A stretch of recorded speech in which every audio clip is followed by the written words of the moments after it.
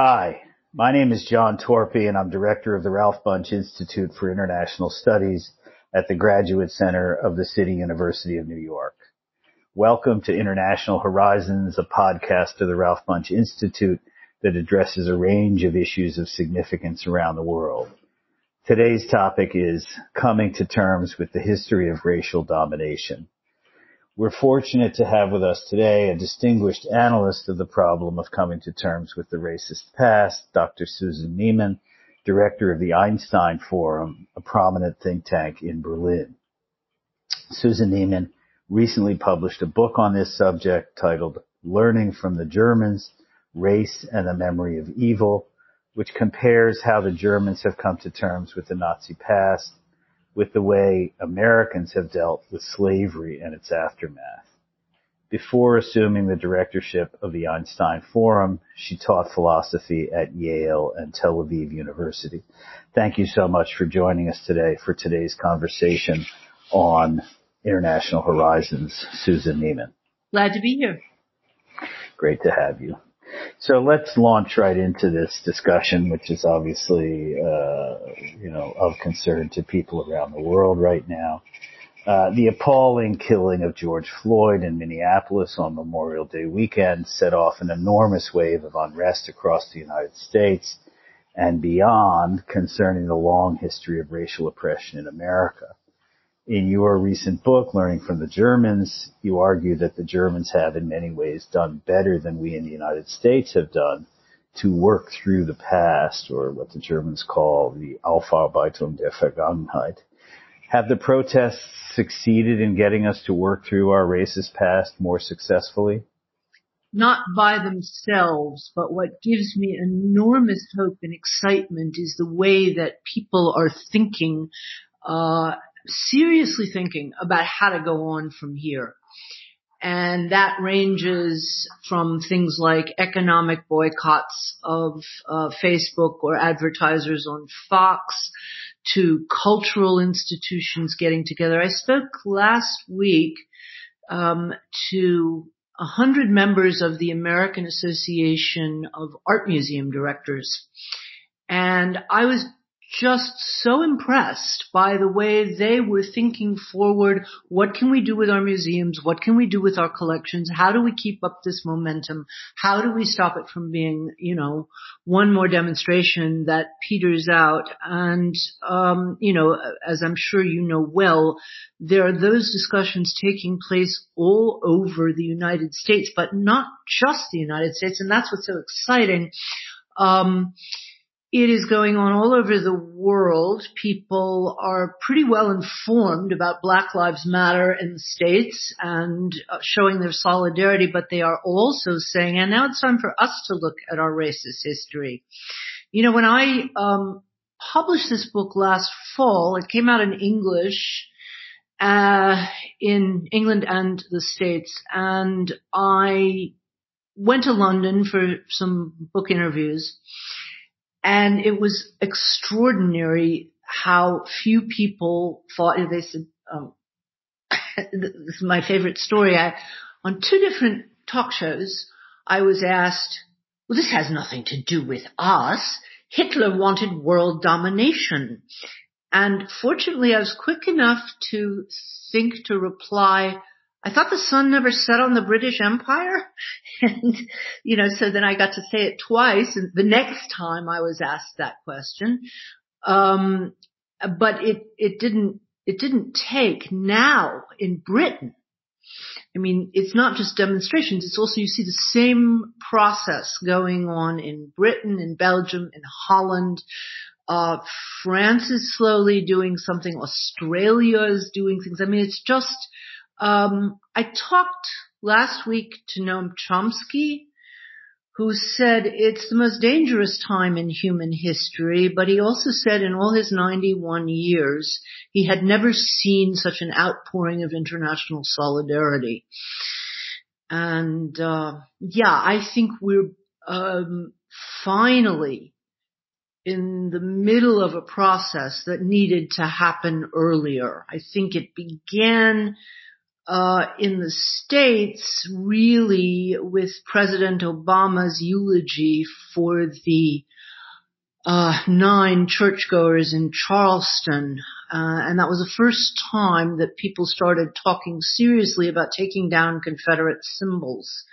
And that was what actually moved me to write this book, because I've been living in Berlin for a very long time and been impressed, though not thoroughly impressed, I must very quickly say. I don't think the Germans got it all right.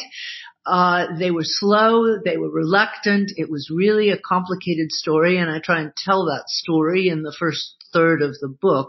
But I think they did better than any other nation, and so I felt I had something to contribute to what looked to me in 2015 like the beginning of an American Vergangenheitsaufarbeitung, working off the past. And then, of course, things got complicated, as we know. But honestly, I think of that video of that, poor little daughter of George Floyd saying, "My daddy changed the world." And honestly, I think she's right. I'm inclined to agree. And I think this is actually one of the fascinating aspects of this current moment, that there is a way in which, despite much loss of international kind of prestige and respect for the United States, there is this weird way in which we are leading the world in a certain sense, in perhaps negative ways initially, but the United States has in some way become this kind of beacon for the rest of the world to come to terms with some of its own experiences. And it makes Americans happy when I say, listen, the Brits are behind you, the Dutch are behind you. Right. But I'm struck by this in part because there was a time during the Civil Rights Movement when this was also true, when people sang, "We shall overcome" in the streets of Eastern Europe, when they sang, "We shall overcome" in South Africa. And, it's a very strange kind of thing given what else is going on in the United States right now. We're also a world leader in coronavirus infections. Right. And so, there's just this way in which the United States in certain ways continues to lead in both good and bad ways.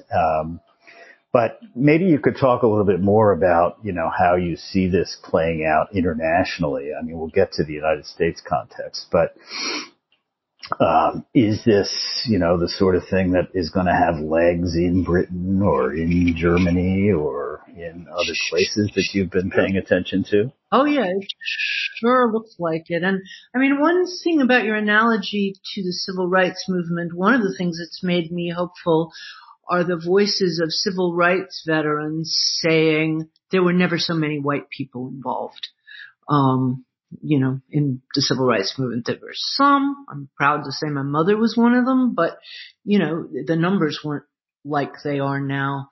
And you also get black voices of people who have lately been extremely pessimistic, like Ta-Nehisi Coates, saying, sort of tending towards what's now called Afro-pessimism, saying, I'm actually feeling hopeful. So what's going on in Europe, which is the place that I have the most contact with, though I've done some interviews with Australia where there seems to be a lot of movement in, dealing with their crimes against indigenous peoples with more than apology. I mean, one prime minister whose name I now forget didn't officially apologize, but, that was a while ago and they didn't do much else. Once again, British artists are, I've done BBC podcasts or broadcasts where they've brought artists and museum directors. So now what do we do with the statues? And okay, we threw Colston into the harbor. What do we do with Churchill? And also saying, which I think is so important,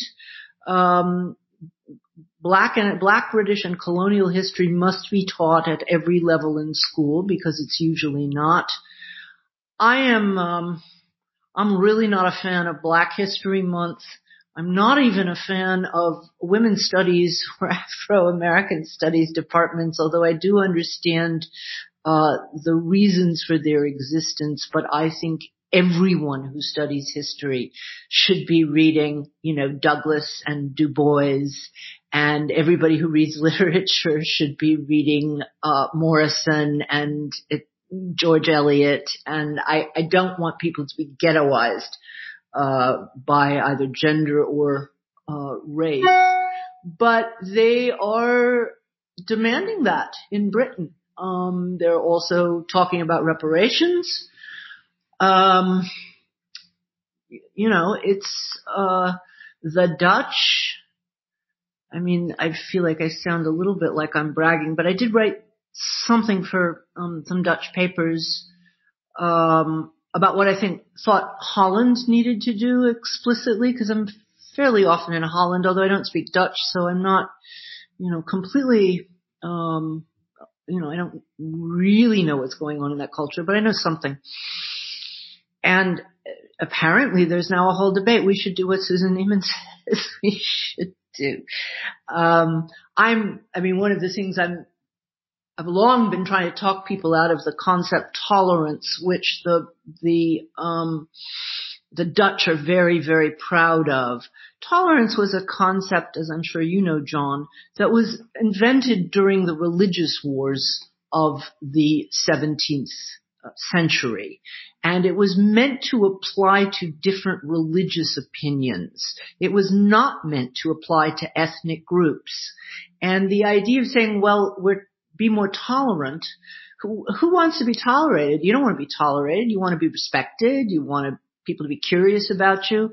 But you tolerate things that you can't do anything about, like noise from the neighbor's apartment or something, So anyway, I wrote a piece about that, among other things. You have people saying we need to change the school culture. We need to change the discussion culture. In Germany, it's really quite interesting. What we now have is Afro-German. Of course, there are not nearly as many Afro-Germans as there are African Americans. I should look up the number. It's not that large because, for the obvious historical reasons. But you have Afro-Germans saying it's not enough to hate the Nazis and be nice to the Jews to get rid of racism. We need to think about further aspects of racism. And it is true that people of color in Germany, while they don't suffer the kind of violence, by and large, although it has happened, and even recently, they're not usually subject to the kind of violence that people of color in the States are, partly because we have better gun laws. But there's certainly a lot of discrimination, and people are talking about that now. They're talking about dealing with German colonialism, the issue of paying reparations to the Herero, which was a real genocide in Namibia, which was a German colony. They're talking about what to do about the colonial objects in our museum, or colonialized objects, I guess is what one should call them, pieces that were stolen or bought for ridiculous amounts of money under pressure. So all that is going on at a really serious level. It's not just some people who were cynical at the beginning said, oh, everybody's been cooped up because of lockdown, so now they're happy to have a moral reason to go out in the streets. That's a cynical reading of what happened, particularly given that what I'm now seeing in all of the places that I can follow is a real serious discussion of, demonstrations were important, now what? And I think it's wonderful. Right. It's a fascinating moment and an important moment, no question about it. And as you've already indicated, one of the ways in which this is played out, in particular in the United States, although also in Britain and perhaps elsewhere that I'm not aware of, has to do with the memorialization of the past in the form of statues and other installations of that kind. And I mean, one of the points you make in your book, and I guess in the briefer Atlantic article that came out in the fall, was that, as compared to the United States, there's something, positive that the Germans did, because there simply are no, statues or memorials to Nazi heroes or soldiers or anything like that. Well, by the way, I read that in the Atlantic. Of course, there was a letter to the editor of the Atlantic saying there is one in my little town. And what was interesting is then I did some further research. There are a couple of ones they're very out of the way, which is why neither I nor any of the people working on this subject in Germany pay attention to them. So in one or two places there is still a memorial, but it's, to soldiers who fell. But it would be completely out of the question to memorialize the Nazis, certainly in any, except for these couple of things that they forgot to take down, in any way. And instead, what you have are memorials to the victims. You have it's actually my favorite memorial in Berlin, to the soldiers of the Red Army who fell in the battle for Berlin, to liberate Berlin. You have various monuments to people who did different kinds of resistance, but it wouldn't occur to anybody to put up or to keep up a memorial, to the Nazis. No. Right.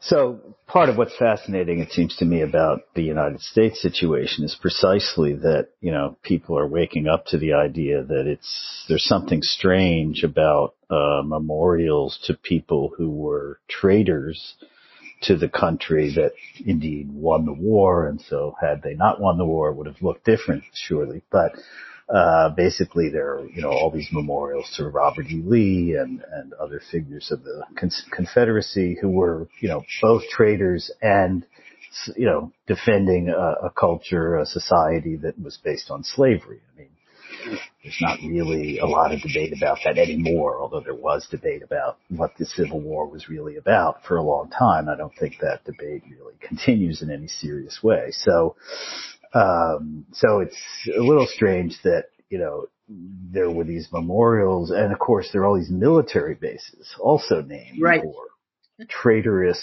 military figures. And I guess in some ways it's the military bases that strike me as more eye-opening. That is, isn't this kind of odd that, the military of our country is, some of these places are named for people who represented, a renegade section of the country. And so there's a way in which it seems to me these discussions and debates are opening up a whole new understanding of American history. So I wonder if you could, say a little bit about that. Absolutely, I think they're wonderful. And before 2015, I did not know when those memorials were built. And I grew up in the segregated South and occasionally went to Stone Mountain for a treat. We're the largest Confederate memorial in the world. We did not go to Stone Mountain for that. We went to Stone Mountain because they had a great amusement park. And occasionally, we would go there. But I was never told, and I'm not even sure that my mother, who was a civil rights activist, knew when those memorials were put up. They were put up not to honor the fallen fathers and sons. They were put up much, much later in two different waves. One starting in the 1890s, as, Reconstruction had ended and white supremacy was being violently reasserted. And then once again in the late 50s and 60s as the civil rights movement was taking off.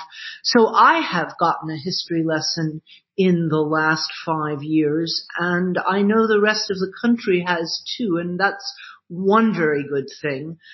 Hillary Clinton, whatever you think of her, an educated woman, she confused Reconstruction and Jim Crow in an interview in 2016, which I think is extraordinary, and it's extraordinary comment on this 90-year basically black hole in our history between the end of the Civil War and the beginning of the Civil Rights Movement. It was just suppressed.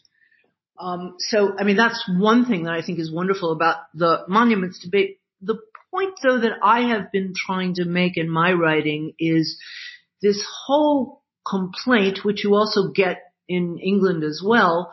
You're taking away our history.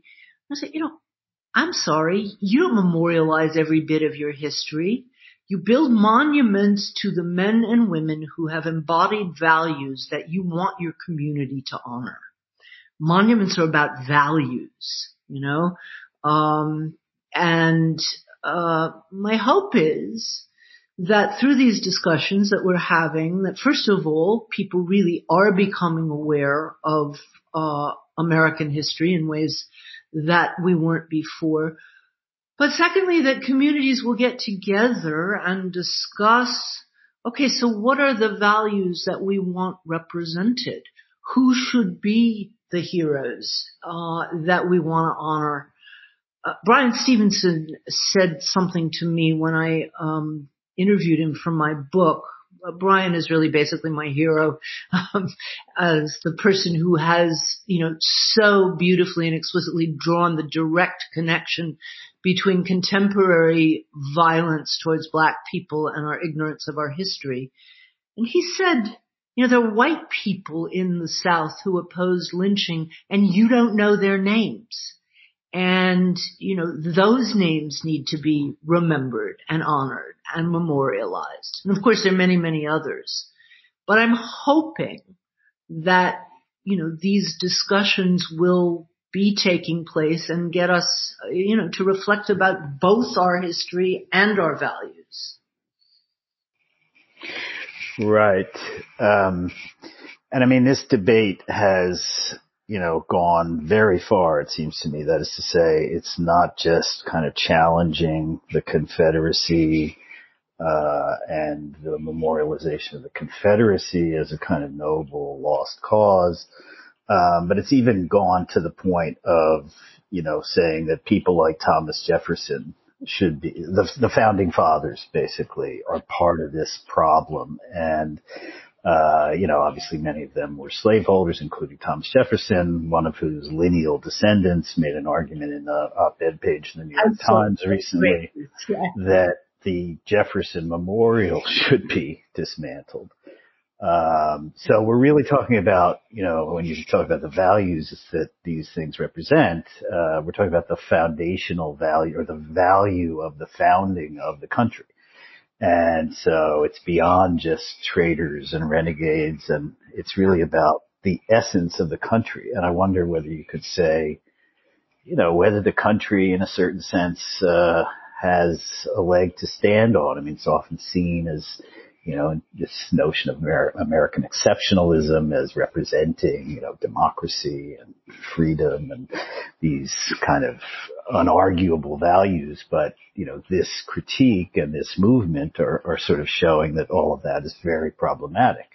So how would you speak about that? Sure. I think the fundamental American problem is that we were, unlike other countries which mostly developed, if you like, accidentally. This tribe was wandering around and decided there was a nice harbor, a river, or a place to settle, and then they constructed some political structures, and, that was France and Germany and various other places. America claimed to be founded on a set of ideals. That's American exceptionalism. The problem is, it violated those ideals from its very inception. So what do we do about that now that more and more people are realizing that?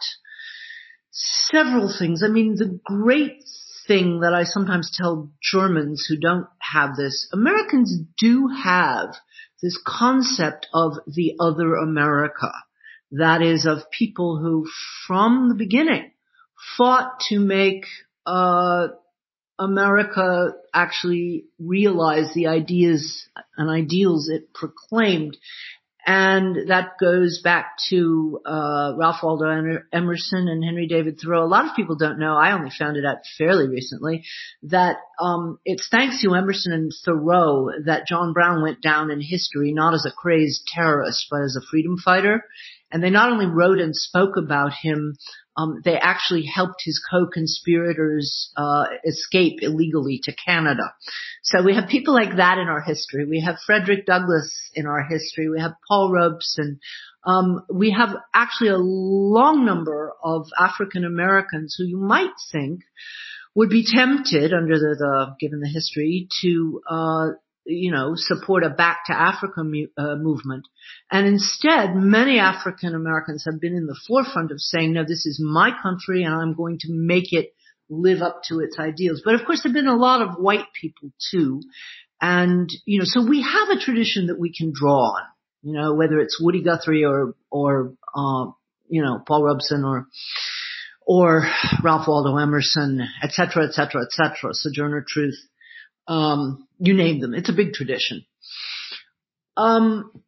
And I think that tradition needs to come much more to the fore than it has. The second question is, what do we do with our very flawed founding fathers? I liked Truscott's op-ed. I've read his work before, and I think he's very smart and very, good. And I like the idea that the Jefferson Memorial should be replaced with a memorial to Harriet Tubman. Frankly, I think that's a good idea.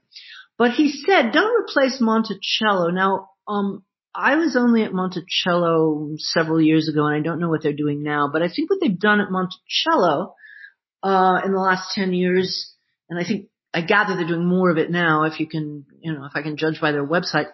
They've done a really good example of contextualization. So you can take a tour of Jefferson's gorgeous house. I think that house represents, the best of the American and the European Enlightenment. And you hear about his life.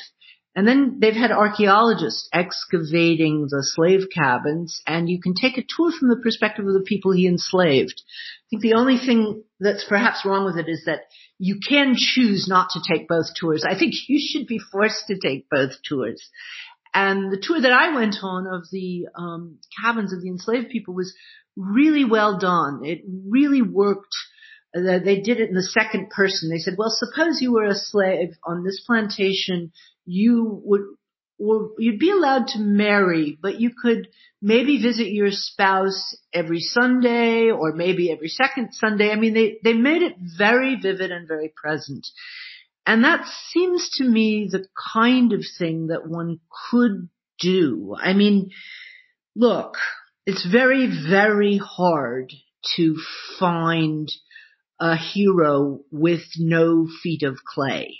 And we need heroes. That is, we need examples of people who do honor, values that we want to be kept. And let's not forget, with all of the, awful hypocrisy we know about Jefferson now, he did write late in his life about slavery, I tremble when I think that God is just.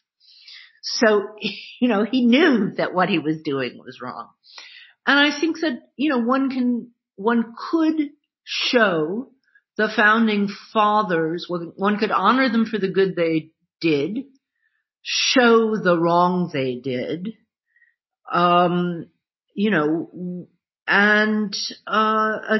once again, my plea is, to think about the other America and to remind us of those people.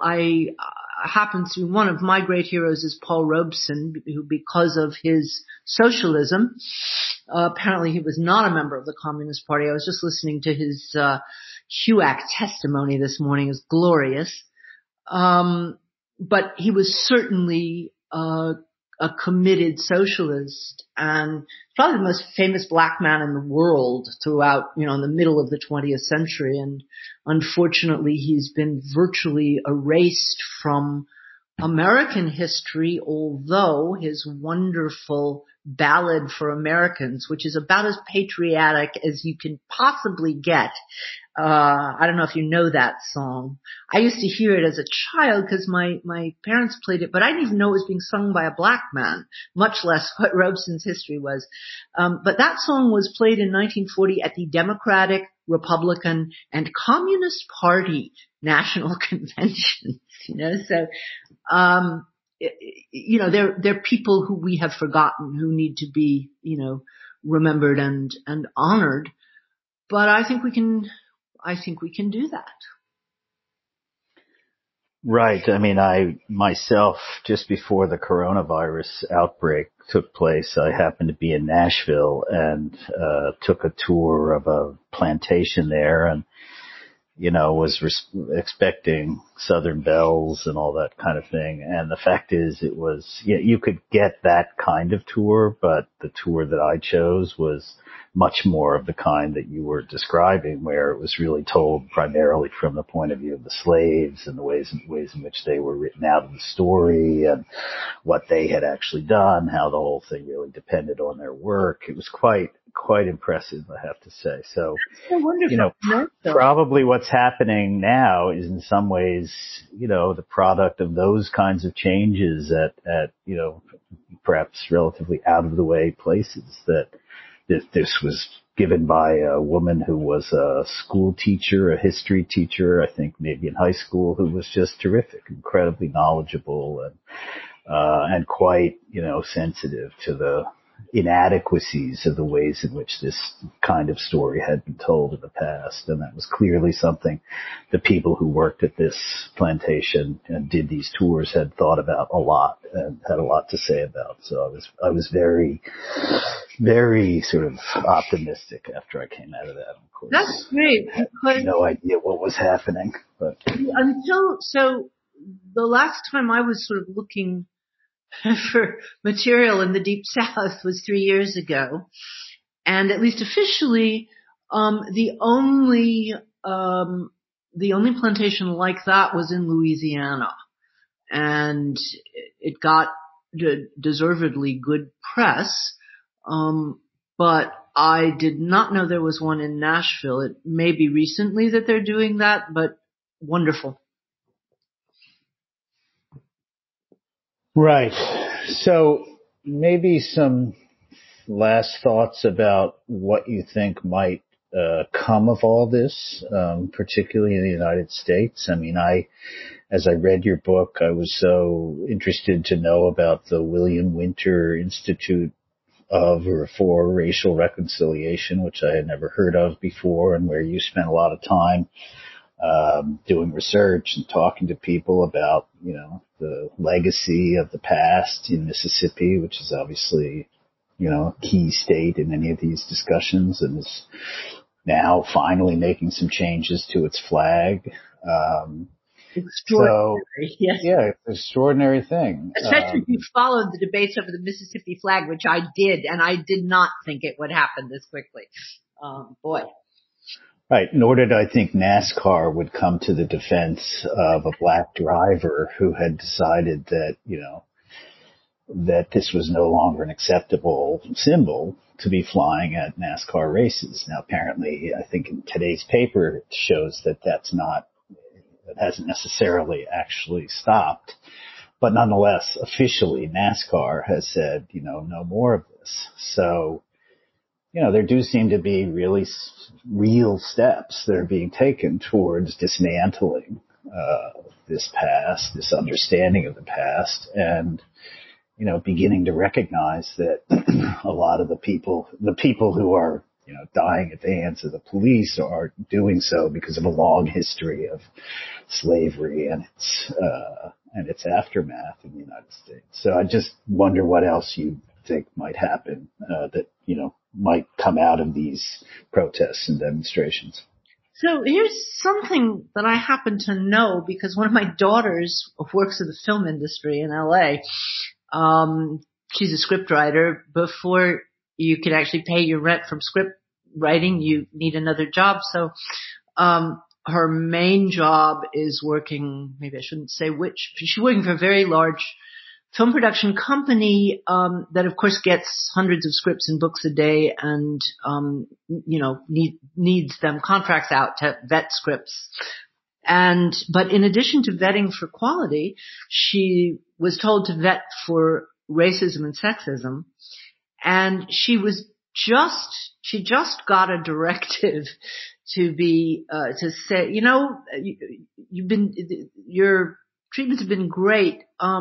Go a little harder. Make sure there's no trace of racism or sexism. And I think that's quite wonderful because Hollywood has a lot to answer for, both in its depiction of the Confederacy, and it wasn't just Gone with the Wind and Birth of a Nation. There were hundreds of films made glorifying the Confederacy. Everybody wants a rebel, so it was wants to be a rebel. So there were way more films glorifying the Confederacy, not to speak of what Hollywood did to our understanding of Native Americans and the so-called winning of the West. So Hollywood, I think popular culture is immensely important, but Hollywood is cleaning up its act and they're serious about it. And that's terribly important. If I can say a word about the Germans and what I think is the general message we can learn from them, a lot of, usually outside of Germany, and I think it's mostly because people know the famous iconic photo of Willy Brandt kneeling at the Warsaw Ghetto Memorial, if they know anything about post-war Germany. What they don't find out, first of all, is Brandt had nothing personally to atone for. He was a social democrat. He left the country as soon as the Nazis took power, but he felt as the leader of the nation he should make a gesture of atonement. But what they especially don't know is that most of the country hated the fact that he did it. And he was very quickly out of office. There was another excuse, but that had a lot to do with it. So people did not want him kneeling in front of those Untermenschen, the Slavs. And instead, and this was a real epiphany that helped me when I was writing the book, this is what the West Germans, not the East Germans, but what the West Germans sounded like in a couple of decades after the war. They burned our cities to ashes. Our men were wounded or in POW camps if they were alive. Our women were violated. Our children were hungry, just barely alive. I hope you catch the reference. And on top of all that, the damn Yankees tried to tell us that the war was all our fault. And that when I realized they sounded exactly like the defenders of the lost cause, that was a revelation to me, because the West Germans really did see themselves as the worst victims of the war until about 40 years after it was over. And what I conclude from that is that's really natural. We all want to see ourselves as heroes, or our people as heroes, our nation as heroic. And when that doesn't work out, we decide, well, they were victims of history. So it's easy to see yourself as a victim. What was not normal, and that's just a normal movement that people make. What wasn't normal until the Germans did it was to say, we were victims, we were wounded, but actually we wounded a lot more other people and it was our fault. And that movement is what the Germans set a precedent in, and that's the movement that Americans need to do with this complex of things called Vergangenheitsaufarbeitung, working off the past, which is not a one-shot deal. Reparations don't do it. That's what Adenauer thought. You need re-education. You need popular culture. You need to change the physical geography of our cities and streets and our public monuments and our exhibits. All of those things have to happen. They have to go on for a long time. They may have to go on for many generations.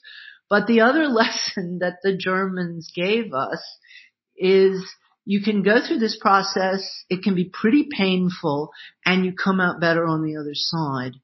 And I know you spent quite a bit of time in Germany yourself.